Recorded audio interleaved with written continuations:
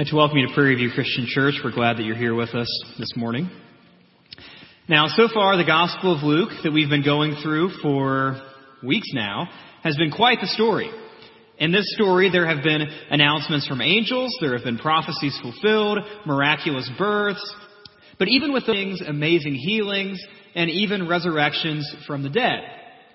But even with those incredible events, we still haven't reached the true climax of the story.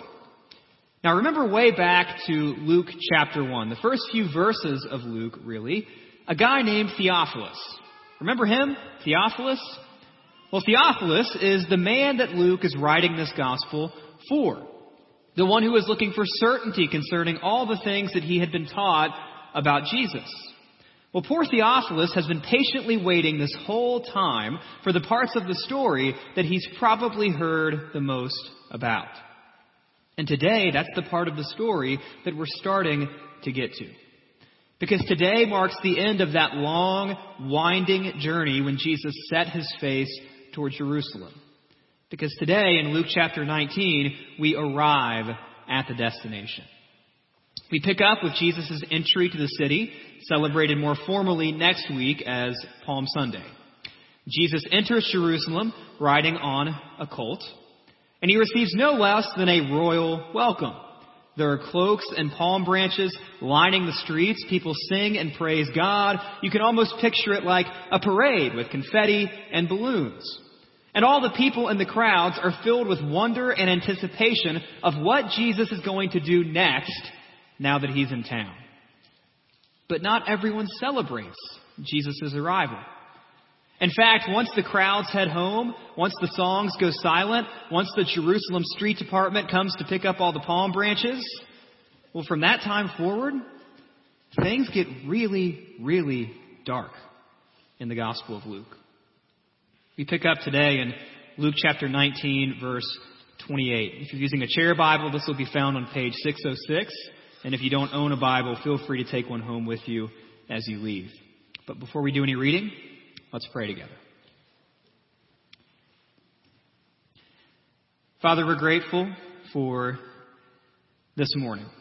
I'm sure a lot of us are tired. I'm sure a lot of us are adjusting to a new schedule and the time change. But thank you that this morning we can come here, we can drink coffee, we can have conversations, we can laugh, we can catch up. But most importantly, we can spend time in your word. We can be reminded of your son Jesus' death and resurrection. We can be reminded of what it is that you've done for us in your grace. So, Father, I pray that as we read this story this morning, a story that many of us presumably have heard lots of times, I pray that it wouldn't lose its power. I pray that we wouldn't grow tired of hearing it, wouldn't think we figured it all out, but that we would be just as captivated by this story now as we were when we first became followers of Christ. As captivated by it now as we were when we first became aware of what it is that you sent your son to do for us. Thank you for this story that gives us hope, that gives us forgiveness, that gives us a future with you in eternity. We love you. We thank you for Jesus. We ask these things in his name. Amen. I'm going to pick up in Luke chapter 19, starting in verse 39. And some of the Pharisees in the crowd said to Jesus, "Teacher, rebuke your disciples." He answered, "I tell you, if these were silent, the very stones would cry out." So the first people we read about this morning are the party poopers, specifically some of the Pharisees. And some of the Pharisees aren't quite as hospitable as everyone else is. Specifically, they tell Jesus to rebuke his disciples, rebuke the crowd celebrating his arrival into Jerusalem. The Pharisees want them to be quiet. Now, maybe it's because the Pharisees thought that they were being overly obnoxious. Or maybe they thought they were being undignified in their celebration. But more likely, their concern is that they disagree with the content of their words. Verse 38, that verse that Mark read at the beginning of our worship service. Look at what they're saying. "Blessed is the King who comes in the name of the Lord. Peace in heaven and glory in the highest." Now, you can't really blame the Pharisees. They're sitting back, and maybe they're just suggesting that, you know what, those are bold claims to make. Those are pretty audacious words to say. Maybe we should cool our jets a little bit before we say things like that about Jesus. Maybe we should just relax a little bit before we say something with that kind of weight. The king who comes in the name of the Lord? You don't just say that about anybody. Let's just relax a little bit before we say that. But then don't read over the response that Jesus makes to those Pharisees, the ones being inhospitable. The response that he makes specifically about the stones crying out. That phrase, the stones would cry out. When Jesus says that the stones would cry out if the crowds, if the disciples were silent, he's affirming everything the disciples are saying about him. When he says that, he is owning the claims that the crowds make about him. He's clearly confirming that he really is the king that they claim him to be. He really is the king who has come in the name of the Lord. But not only that, when he says that the stones would cry out, he's harshly rebuking these Pharisees. Now, maybe you've heard that phrase, dumber than a box of rocks. Dumber than a box of rocks. Not something you should say on a regular basis, not the most polite thing in the world, but that's basically what Jesus is saying here to these Pharisees. He's saying that even rocks would have a better, more worshipful, more theologically astute response and welcome to Jesus than these Pharisees have. In a sense, they are being dumber than a box of rocks. So, as I was preparing for this sermon, reading Luke chapter 19 through chapter 21, I picked up on something that I had never picked up before in reading these chapters. And if you read your Bible, you will do that. You will come across things that you never notice, no matter how many times you read it. And the thing that I picked up on in these chapters this week was how many times we see the word stones used in these chapters. The word stones is mentioned multiple more times over the next several passages, and we're going to see a few of them. And I don't know about you, but that's the kind of thing that I find fascinating. Why is it there? Why is it repeated over and over again? Well, let's think a little bit more about stones. So, I'd like to introduce you to someone. He's a new addition to our family. I don't normally bring pets on stage, but this is Papa. Javen named him Papa. And this is our new pet rock. So, this is our new pet rock. Well, here's the thing. I've never owned a pet rock before. I don't know anything really about how to train... I don't really know anything about how to train him, but luckily it did come with a manual. So here are a few of the things that it suggests about training your pet rock. You may find that your pet rock is addicted to TV. You can put your pet rock next to you while you watch a movie or your favorite TV program. Most of them even sit through the commercials. Entertain your pet rock. It can be a good companion. You can talk to it, pet it, sing to it, or take it for a ride in your car. If your pet rock misbehaves in any way, it may need to be disciplined. Your pet rock responds well to bad pet rock, bad pet rock. Just like other pets, pet rocks like to go for exercise walks. Walking leashes are available. But be sure not to drown your pet rock. Watch out for puddles. So, this pet rock, if you're asking yourself, would he really buy a pet rock just for a sermon illustration? The answer is a resounding yes. I would. So, by now you probably pick up on the fact that the pet rock, it's a gag gift. It's a joke. The whole point of the pet rock, the whole point of the joke, is that rocks, or stones, they're one of the most utterly lifeless things you could possibly think of. That's why they make great pets, right?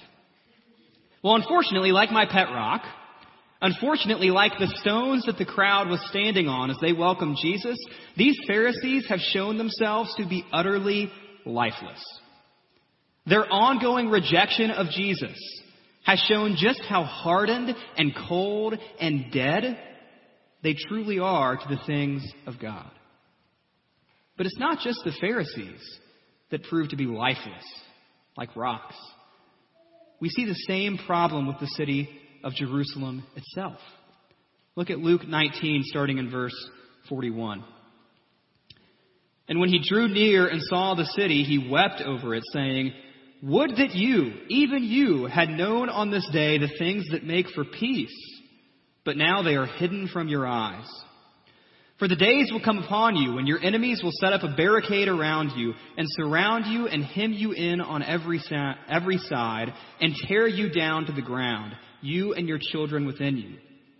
And they will not leave one stone," there it is again, "one stone upon another in you, because you did not know the time of your visitation." The Son of God enters the city of Jerusalem, God's city. But then Jesus weeps over it. And he says that the city of God does not recognize the Son of God when he rides in on a colt. That sounds pretty dead and cold and lifeless. But it's not just the city. Even the temple is lifeless. Look at verses 45 through 48. And Jesus entered the temple and began to drive out those who sold, saying to them, "It is written, 'My house shall be a house of prayer,' but you have made it a den of robbers." And he was teaching daily in the temple. The chief priests and the scribes and the principal men of the people were seeking to destroy him, but they did not find anything they could do, for all the people were hanging on his words. This place that was once filled with worship, that was once filled with prayer to God, is now nothing more than a market for robbers. That word can be translated bandits or rebels. Maybe for our purposes today, crooks. That's what Jesus finds in the temple. Cold, dead, and lifeless. So once he gets past that initial welcome wagon, he finds hearts of stone, particularly within the religious leaders, the people who claim to know God's heart better than anybody else. I mean, look at chapter 20. All they do over and over and over again is give Jesus trouble. They question his authority. They try to trick him into saying something wrong. They try to confuse him with ridiculous and impractical theological riddles. That's why he warns his disciples not to admire men like them. At the end of chapter 20, he talks about how the Pharisees have long robes and official titles and impressive places at big public meals. But then he says, you know what? Don't admire them. Look to chapter 21, verses 1 through 4. Ignore the poor widow who doesn't have the title, who doesn't have the money, who doesn't have the long, impressive robes, who doesn't get invited to the fancy meals, but she loves God. And she doesn't have a heart of stone. Be like her. So like we mentioned earlier, things seem to be getting darker and darker and darker in the Gospel of Luke once you get past that celebration at the very beginning. Darker and darker and darker. The city of Jerusalem is filled with people who will ultimately reject Jesus. Presumably, many of those people who will reject Jesus are those who welcomed him at that big parade. The temple has been corrupted. The temple has been misused. The religious leaders are just as guilty, if not more so, than anybody else in the city. Darker and darker and darker. But as if that doesn't sound bad enough, it gets worse. Look at some of the words of Jesus in chapter 21, starting in verse 5. And while some were speaking of the temple, how it was adorned with noble stones and offerings, he said, "As for these things that you see, the days will come when there will not be left here one stone upon another that will not be thrown down." And they asked him, "Teacher, when will these things be? And what will be the sign when these things are about to take place?" And he said, "See that you are not led astray. For many will come in my name, saying, 'I am he,' and 'the time is at hand.' Do not go after them. And when you hear of wars and tumults, do not be terrified, for these things must first take place, but the end will not be at once." More darkness as Jesus prophesies that the temple will be torn down. That temple. The glorious temple that Solomon built so long ago. The temple that Ezra helped to rebuild after that first temple was destroyed. The temple that we read about in Psalm 84, all these beautiful words about this building. How lovely is your dwelling place, O Lord of hosts. My soul longs, yes, faints for the courts of the Lord. My heart and flesh sing for joy to the living God. Even the sparrow finds a home, and the swallow a nest for herself, where she may lay her young at your altars, O Lord of hosts, my King and my God. Blessed are those who dwell in your house, ever singing your praise. Jump forward to verse 10. For a day in your courts is better than 1,000 elsewhere. I would rather be a doorkeeper in the house of my God than dwell in the tents of wickedness. For the Lord God is a sun and shield. The Lord bestows favor and honor. No good thing does he withhold from those who walk uprightly. O Lord of hosts, blessed is the one who trusts in you. That temple, the one the psalmist sings so beautiful about. The place that was once considered God's dwelling place on earth. The place that at one time was filled with worship and prayer, that place is going to be torn down. Jesus says every last stone will fall. But that's not it. Chapter 21, verse 20. We read there. But when you see Jerusalem surrounded by armies, then know that its desolation has come near. And let those who are in Judea flee to the mountains, and let those who are inside the city depart, and let not those who are out in the country enter it. For these are days of vengeance, to fulfill all that is written. Alas, for women who are pregnant, and for those who are nursing infants in those days. For there will be great distress upon the earth, and wrath against this people. They will fall by the edge of the sword and be led captive among all nations, and Jerusalem will be trampled underfoot by the Gentiles until the times of the Gentiles are fulfilled. Trampled underfoot like stones, like rocks. Not only does he prophesy that the temple will be destroyed, he prophesies that the city will fall. That city, Jerusalem. The one that God gave the Israelites so long ago after decades of wandering in the desert. The one they loved and cared about so much. The one we read about in Psalm 48, an entire psalm devoted to Jerusalem. Great is the Lord and greatly to be praised in the city of our God. His holy mountain, beautiful in elevation, is the joy of all the earth. Mount Zion in the far north, the great city of the great King.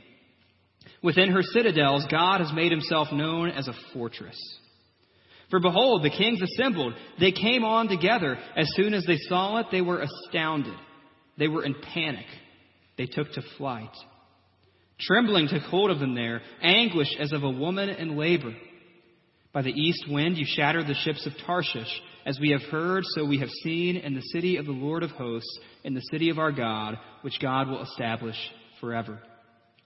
We have thought on your steadfast love, O God, in the midst of your temple.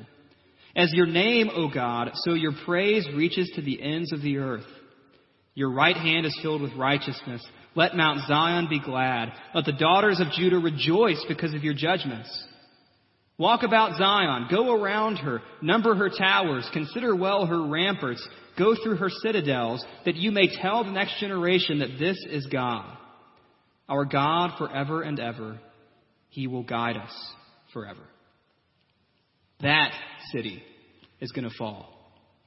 The one God gave them, the one they took such great pride and comfort and security in as a signal of God's blessing. If you were a Jewish person back then and you ever had any doubt that God loved you, that God cared for you, all you had to do is look around at the city. That was proof that God cared for you. That was proof that God loved you. That was proof that God was in power, that God was on the throne. But now Jesus says that city is going to fall. Every last stone will collapse. Now, the last time something this horrifying, something this tragic occurred to God's city, to God's people, to God's temple, you have to go way back to 586 BC, when some people called Babylon came in. It's one of those dates that a Jewish person would have marked on their calendar at that time. One of those dates that every time of year it comes around, you get a little bit of a chill up your spine because it's still so haunting. It's so terrifying. Now, why would Jesus prophesy something like that? Something like another Babylon? Well, a good place to start is by asking why the first one happened so long ago. Prophets like Jeremiah and Ezekiel, they tell us why. Wickedness, idolatry, rebellion, injustice reigned supreme amongst God's people, even to the point of child sacrifice. Everyone was guilty, from the poor to the rich, from the common person to the royal, from the prophets to the priests. Everybody had a hand in that rebellion. And according to Jesus, the horror of 586 BC, the horror of Babylon, it's about to happen again. The city will be destroyed, the temple will fall, God's people will be exiled, just like back then. But why? Why would this happen? Why would Jesus prophesy something like this? I mean, is punishment like this really warranted? Why would Jesus say things like that as he enters town? He's not really making any friends. He's not really doing himself any favors if he's trying to avoid trouble with the religious leaders. Is something like this really warranted? I mean, sure, the leaders haven't done their jobs. And no, they haven't had a whole lot of reverence for the temple, that's for sure. And yes, soon many of the same people who welcomed Jesus into town are going to oppose him. But another Babylon? Have they really been that bad? Well, maybe not quite yet. But the religious leaders are about to commit the most wicked, rebellious, and unjust act that has ever been formulated by sinful man. And Jesus knows it's coming. Look to chapter 20, starting in verse 9, Gospel of Luke. And Jesus began to tell the people this parable. A man planted a vineyard and let it out to tenants and went into another country for a long while. When the time came, he sent a servant to the tenants so that they would give him some of the fruit of the vineyard. But the tenants beat him and sent him away empty-handed. And he sent another servant, but they also beat and treated him shamefully and sent him away empty-handed. And he sent yet a third. This one also they wounded and cast out. Then the owner of the vineyard said, "What shall I do? I will send my beloved son. Perhaps they will respect him." But when the tenants saw him, they said to themselves, "This is the heir. Let us kill him, so that the inheritance may be ours." And they threw him out of the vineyard and killed him. What then will the owner of the vineyard do to them? He will come and destroy those tenants and give the vineyard to others. When they heard this, they said, "Surely not." But he looked directly at them and said, "What then is this that is written? The stone that the builders rejected has become the cornerstone. Everyone who falls on that stone will be broken to pieces, and when it falls on anyone, it will crush him." You know, a lot of the parables of Jesus can be confusing, require a lot of thought, require a lot of reflection. This really isn't one of them. The religious leaders seem to be the tenants. God is the owner. Jerusalem is the vineyard. It's referred to as a vineyard many times in the Old Testament. It seems that God has entrusted the religious leaders with so much. He's entrusted them with his people, his city, his temple, but they have started a mutiny. It starts with the beatings of the servants. You could say those are the prophets. It ultimately ends with the killing of the son, Jesus. It's not a coincidence that in the parable, the son is thrown out of the vineyard and killed. In the same way, Jesus will die outside of the city. Ultimately, the religious leaders will reject the cornerstone. And as a result, Jesus says that they will be crushed. In spite of his warnings, they still reject him because they are cold, hardened, and lifeless, like stones. That's when things really begin to heat up. When they really began planning how to get rid of Jesus. Look at verse 19. The scribes and the chief priests sought to lay hands on him at that very hour, for they perceived that he had told this parable against them. But they feared the people. Darker and darker and darker the story appears to get.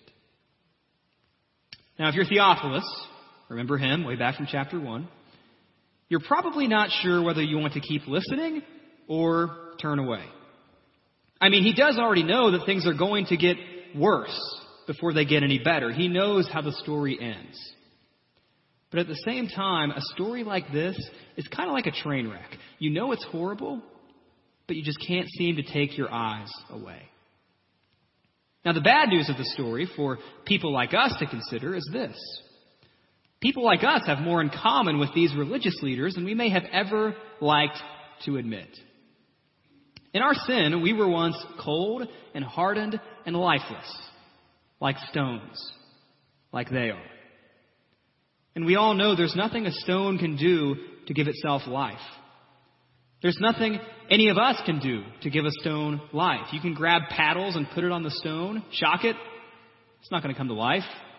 You can try to give it CPR. It's not going to come to life. It's dead. It's cold. It's lifeless.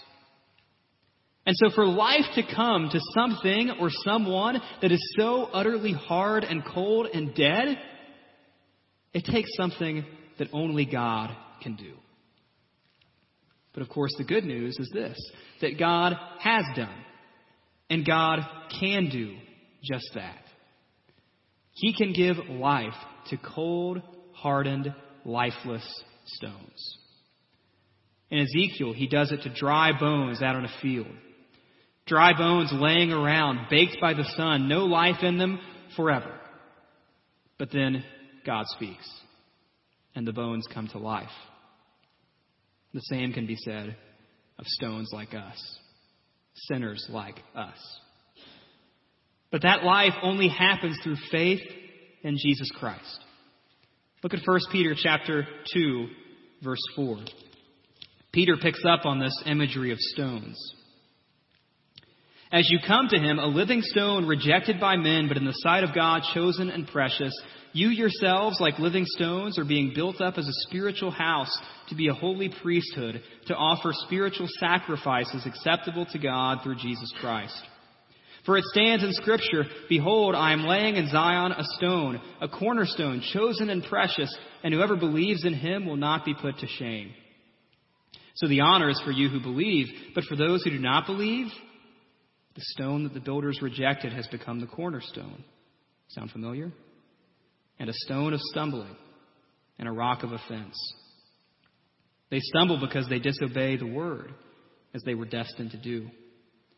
But you are a chosen race, a royal priesthood, a holy nation, a people for his own possession, that you may proclaim the excellencies of him who called you out of darkness into his marvelous light. Once you were not a people, but now you are God's people. Once you had not received mercy, but now you have received mercy. We were once cold and hard and dead, but God breathed life into us. Because Jesus, the cornerstone, died for us on the cross. His blood shed, his body broken for idolatrous and rebellious and wicked and cold and hardened and lifeless rocks like us. And now that you know that you believe that, now that you know that God has called you to be one of his people, to be a part of his priesthood, you're now called to go out in the world and be bearers of light and life in a world full of darkness and death. That's the calling that he's given to us. It's the mission and the joy that he's given to us. So this morning, if you're already a follower of Jesus, maybe the thing that you leave with is this. Rejoice that you've been brought to life by God's grace. You didn't bring yourself to life. Nobody else around you brought you to life. God in His grace brought you to life.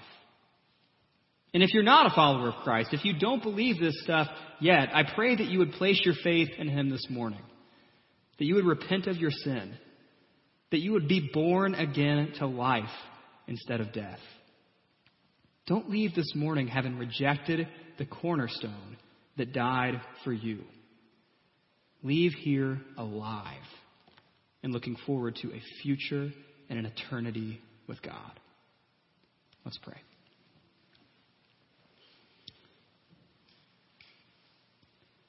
Father, we're grateful that you bring us to life. You know, it's easy sometimes for us to look at the religious leaders, to look at the people of Jerusalem and to think, my gosh, what were these people thinking? Why would they reject Jesus? All these miracles, all these things they saw right in front of their very eyes. I mean, how could they be that dumb? But God, we too once rejected Jesus. We too once had no interest in Jesus. We too were once utterly lifeless. And yet you in your grace forgave us. You in your grace, you've saved us. And you've given us this incredible, glorious calling to go out into the world and be bearers of life. Father, I pray that as we leave here this morning, that we would do that. That we would point people to your Son, the cornerstone, who died for us. Thank you for his broken body and his shed blood. Thank you that you've called us together to be a holy nation, a royal priesthood. I pray that by your grace and by the power of your Spirit and with the guidance of your word, that we would fulfill that calling well. We love you. We ask these things in Christ's name. Amen. Again, if you're not yet a follower of Jesus, I pray that you would make that decision this morning. Talk to one of our elders. They'll be standing at the sides of the room. They'd be happy to pray with you, happy to talk with you, happy to answer your questions. And also, we have our lunch immediately following this service. So if you can help, if you're going to stay, help us move some chairs out of the way, bring out tables. We'd greatly appreciate it. And also, don't forget that we have another meal tonight at 5:30 for our bracket challenge. So we hope that you'll stay for lunch or dinner or both. And we're grateful that you're here this morning.